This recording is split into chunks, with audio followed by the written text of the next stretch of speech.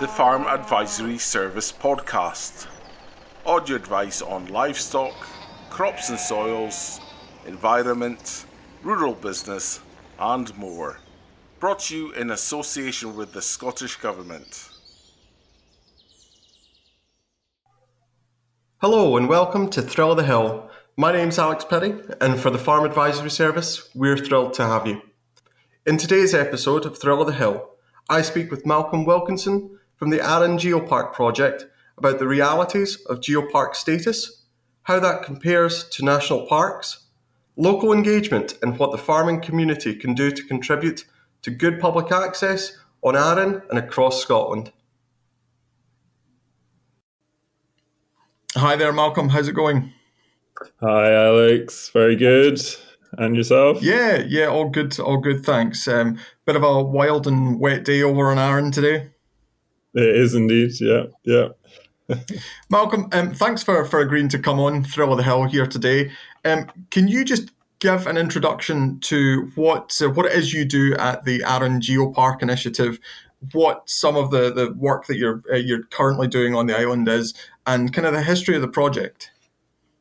Yeah, absolutely. So my name's Malcolm Wilkinson. I'm the Geo Park coordinator for the Arran Access Trust. The Access Trust is the charity that's been working for the last 20 years plus on the island, that's managed and developed and maintained much of the island's footpath network, which is really, really important for, visitors and for locals on the island.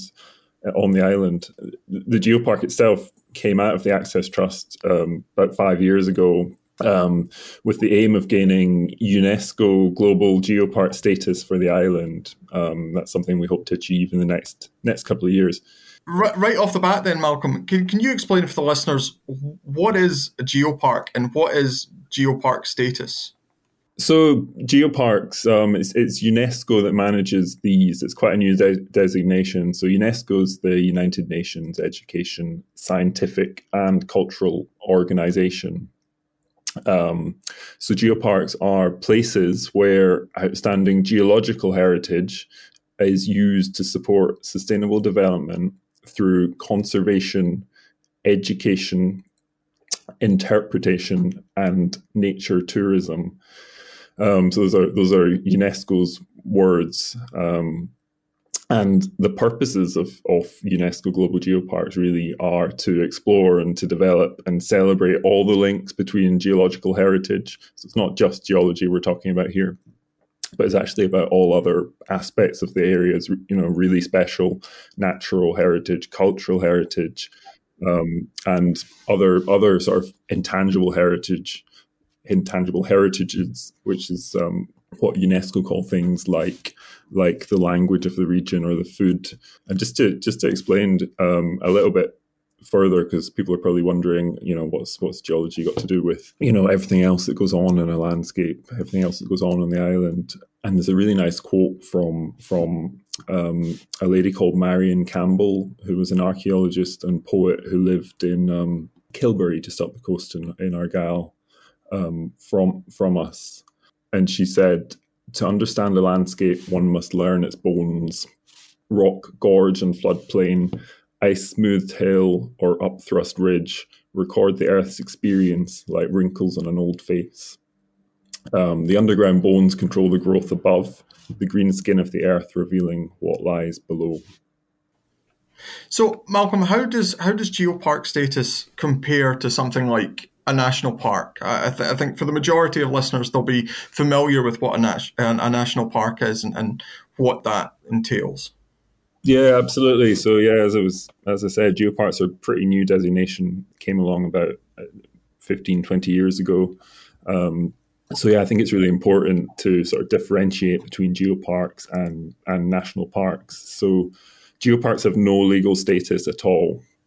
It's an international designation awarded by UNESCO. It's not awarded by the Scottish government, say, or the UK government. So there's no legal status, and they're not trying to stop development. For instance, like national parks can be seen to do, or to freeze in time certain ways of living, or working in the landscape. And also importantly, geoparks are bottom-up organizations. They're formed by the community groups who really want to celebrate what's important about the region and its heritage, which national parks are generally, obviously there's a lot of community consultation, but they're more of a top-down sort of organisation coming from the government. Obviously, national parks have central government funding, which geoparks at the moment don't have. So that's something, as a group of geoparks in Scotland, which is being worked on at the moment. Brilliant. So the idea, Malcolm, behind the podcast is that we discuss the topics that are affecting sectors that are involved in the farmed upland environment. What are some of the potential benefits to being a geopark? You're operating on Arran right now, but there will be similar geoparks across Scotland. I mean, what are some of the benefits to being a geopark?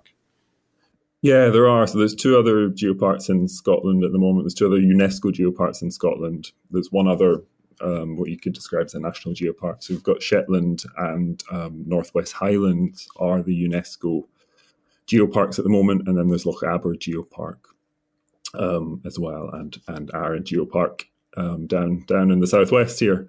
So yeah, the designation itself, really the importance of it, I think, is it would recognise just how globally important our island landscape is, its culture, and really, as I was saying, all aspects of its heritage. We're not just talking about the rocks, the geology here. Other benefits are the international collaboration. This is a network of 170 geoparks throughout the world, and we can also can allow us to collaborate with other UNESCO designated sites like World Heritage sites and biosphere reserves. Our nearest biosphere reserve is over in Galloway. So these are really important international. It's like a quality mark, really, awarded by UNESCO. And you mentioned the other geoparks in Scotland. Do you have much interaction with them? Do you guys coordinate, or has there been any success story with them that you think could be applicable to Arran? Absolutely, yeah, we do. We are very much in touch, and the Scottish Geology Trust is the group that sort of brings together champions geoparks and also sort of lobbies as well. Tries to secure funding for the geoparks. So yeah, there are a lot of real big benefits as well. It's not just all talking about culture. Telling stories is obviously a really important part of what we do, but there's actually real sort of tangible benefits as well to that the geoparks bring. In the 5 UK geoparks a couple of years back brought in 4.5 million over a year. This is additional funding that they brought in as a group to their regions. I think also bring really good visibility to Arran as a sustainable tourist destination. I think markets such as adventure tourism, nature tourism, what we're calling voluntourism as well is really, really important. It's more and more what people are wanting to do, to really get involved in a landscape and in a community as well. There's also other benefits such as, for the businesses in the area as well, who can use this designation as a brand to add value to their produce, to their crafts, to their product. And in terms of protections or designations that come with geopark status, how do you see that impacting the island community of Arran? You maybe outlined that a little bit just there, but if you can expand on that. Yeah, so as I said before, there's no legal status to geoparks, which in a way is a real benefit, but we can encourage good management of the landscape, and by working with other groups as well. So, whether they're statutory bodies or whether they're local landowners or volunteer groups. So on Arran, we're really, really lucky because we've got a huge number of groups already that are focused on all aspects of our our heritage, our environment, conservation, archaeology, history, even the Gaelic language. We've got Coast, the Community of Arran Seabed Trust, who essentially they were developed what was essentially a grassroots marine protected area off the south coast of Arran, 15 years ago now. So as a result of all this fantastic work that's already gone on the island, much of it's been done by volunteers actually, we already have a lot of the component parts required by UNESCO to become a geopark. So our task over the next couple of years really is to continue this collaboration, to show just what the value of this status could bring to the island, and what I'd like to do is just we're really trying to weave together all these different organizations, all these different groups of people on the island, all the hard work that's already been done to protect the environment, promoting local food, promoting scientific research, encouraging sustainable tourism. So working together under the banner of the Geo Park, under this really prestigious international designation, enables us to be much stronger together. And you mentioned local communities and building those community links. Just on the back of that, are the local community on board with the initiative? What kind of feedback have you been getting from Arran residents? We get loads of really positive feedback from local people, also from businesses on the island, from the local authority as well, who see it as a really prestigious designation, which could really benefit us, just not locally as well as thinking we are a tourist island, so that's obviously a big draw. So this designation could have this added attraction to all sorts of people throughout the world, and we're also really lucky to have strong groups of volunteers, as I've said, in terms of helping with our social media, helping with fundraising, and also practical maintenance around the island. That's something we've done for many years in terms of path maintenance, non-native species eradication. That's a big issue on the island. So that's a big part of what we do as a geopark, getting the community on board, helping us with what we do. And keen to develop that a lot more. And Malcolm, we're seeing a lot of talk right now around issues of conservation finance, carbon credits. Obviously, the Scottish Government have climate change and biodiversity decline as big policy drivers. Do you think that being a geopark could bring investment to the island and could play a part in that kind of nature-based solutions to climate change and biodiversity decline?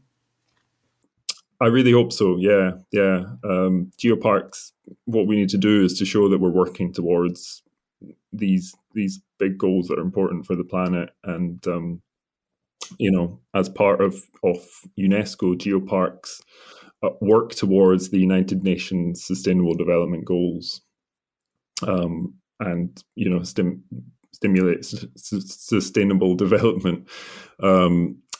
So there's a lot of great projects already going on the island, both in the sort of world of peatlands as well as woodland restoration. The National Trust for Scotland's doing a huge landscape scale restoration involving planting native woodlands, as well as a lot of peatland restoration. However, we can be doing a lot more on Arran. So I really think it's important. The geopark can really play a role in encouraging more landowners to undertake these sort of nature-based solutions. And we can also do it ourselves. We can employ rangers, which we did last summer. And we can bring together volunteer groups to help achieve some of these aims. What are the roles of some of the rangers that you've brought on then, Malcolm? So last year, we Nature Scot funded a ranger for as part of the Green Recovery Fund. Okay. So that fund was really to help manage the increased impacts of the number of people, staycationing, increased visitors numbers over the summer. So whether that's campers, camper vanners, erosion, littering, all sorts. So we were lucky enough to have a ranger who worked all over the island, really, really trying to tackle some of these problems, as well as our non-native invasive species. He was working away on that as well. So that's something we're really keen to develop. There's a real, we don't have any, the island does not have any full-time paid rangers who cover the whole island. So that's something as a geopark I think we could develop in future. And Malcolm, we're obviously speaking on this podcast. This podcast is developed for the Farm Advisory Service. Where are you in bringing on the agricultural community in the process? And what do you think the benefit for them might be to be part of the Arran Geo Park project? Yeah, obviously Arran's got a huge, present day and historical sort of agricultural heritage. So I think the Geopark can really add value to that produce that's produced on the island. Crafts, other businesses. We've got a huge number of. We've got a gin distillery. We've got two whiskey distilleries. We've got cheese, milk, ice cream. So all these local products can be associated with the Geopark brand, if you like. There's another group. It's called Geo Food, which works across geoparks throughout the world. It started off in Norway. So the Geo Food brand is associated with geoparks, which celebrate the regional importance of food, which is of course related to the unique geology, the microclimate, if you like, and the soils of the region. So that's I suppose, a little similar to the sort of DOP or IGP designations which people might be used to hearing about. I think also in terms of diversification as well of farming into tourism, it provides really great visibility internationally as a sustainable tourist destination. We can sell ourselves as being a really sustainable place to come and visit and get involved with the sort of projects that are happening on the island in terms of nature tourism, voluntourism, adventure tourism as well is a big deal here. And Arran has a number of important protected nature sites, and we mentioned Nature Scott earlier on in the podcast. But whether we're talking about the North Arran Mountains, the Arran Moors, you mentioned the Marine Protected Zone earlier on. How do they play into the Geopark story? It's all part of the bigger picture. As I said, we're not just talking about geology here. We're talking about the whole. We talk about the sort of ABC of heritage, if you like, in geoparks. We're looking at the abiotic, which is actually the rocks, the soils, the biotic. So we're looking at the ecology of the region and the cultural heritage as well. So Arran's just so rich in all of these things. We've got the big 5 animal species. We've got red squirrel, red deer, golden eagle, otter, and harbour seal as well. And we're getting more and more. We could make that the big 7 because we've got basking sharks. We've got sea eagles, white-tailed eagles, which are becoming a more regular sight down here. We've also got 3 endemic tree species, not found anywhere else on the island, the white beams. So we've got a real big story to tell here. The marine protected area as well, as I mentioned, really important. We're including that within our geopark's boundary. So we're not just talking about onshore here, we're talking about offshore. The importance of those habitats and that big story. There's a huge story to tell here on this wee island. Yeah. So just to sort of hammer home that point, we're not a geological park. We're about celebrating, conserving, and increasing understanding of all parts of the island's heritage.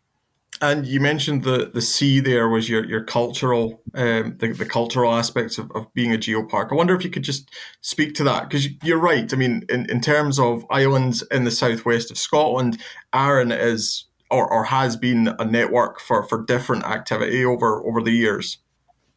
Yeah, absolutely. Scotland in miniature is what is, how many people will heard the island being called that old phrase. So and we're between, literally geologically, the Highland Boundary Fault runs through the island. And we're sort of not quite lowland, we're not quite highland, we're not quite part of the Western Isles, we're not quite, we're a wee island in the Clyde here, which has a little bit of everything. And that's been true, for thousands and thousands of years as well. We've got stunning archaeology on the island, standing stones, megalithic tombs. We've got evidence of farming for potentially 6,000 years old. We've got pitch stone, which was a sort of volcanic glass, I suppose, which was used for blades, which has been found up and down the west coast of the UK, that sort of Celtic kingdom that was traded from Arran and spread throughout that Celtic world. And yeah, thinking about our sort of other cultures, the Gaelic language as well, really, really important to Arran in its place names, in the names of its mountains, and that's reflected in. It's not just Gaelic either. Actually, it's Norse as well. Brodick, Sannox, a lot of the place names on the island, show just that sort of rich history and the mixing of different cultures that's happened here.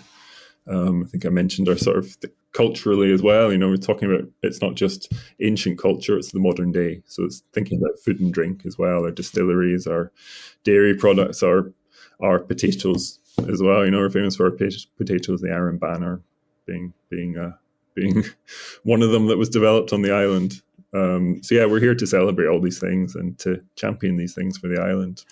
And farmers have long presented the argument to the general public that things like grazing livestock are required to maintain the landscape of Scotland in a good overall condition.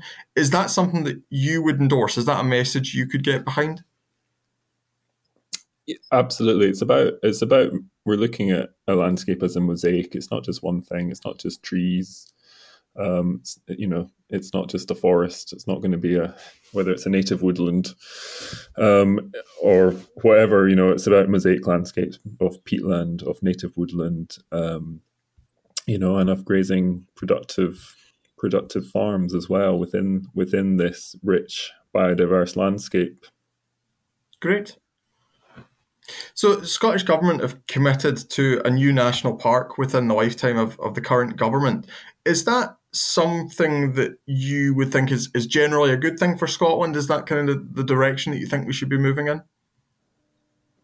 Absolutely, yeah. I think national parks have play a really important part as more and more people are accessing the outdoors here on our doorstep, appreciating it as well, hopefully. And respecting it, even more importantly. So yeah, there's a real requirement there as more and more people are visiting Scotland's countryside for conservation and for education. How do we use these places responsibly? How do we enjoy them responsibly? But I think that does need to be helped along by local government funding and by central government funding. So national parks provide a mechanism for that central government funding in a way which we don't receive that as a geopark. So which I think in future, as more and more geoparks are developed and people see the value of geoparks, I really hope central government will value us as well. That was just going to be my next question here. What kind of opposition or stumbling blocks have you come across on the route to becoming a geopark? Yeah, just echoing what I've just said, I suppose. Yeah, funding, unlike the national parks. We're actively always looking for funding. We're sort of stuck in that cycle, if you like, of getting funding for 2 years, 3 years if we're lucky. And that's just staff, whether they're education staff, whether they're rangers or for projects, or for specific projects as well. So it's always a struggle. We're largely a group of volunteers and volunteer directors. as you know, most grassroots local charities are. So there's a lot that goes on that people don't realise. I think there's also potential, though.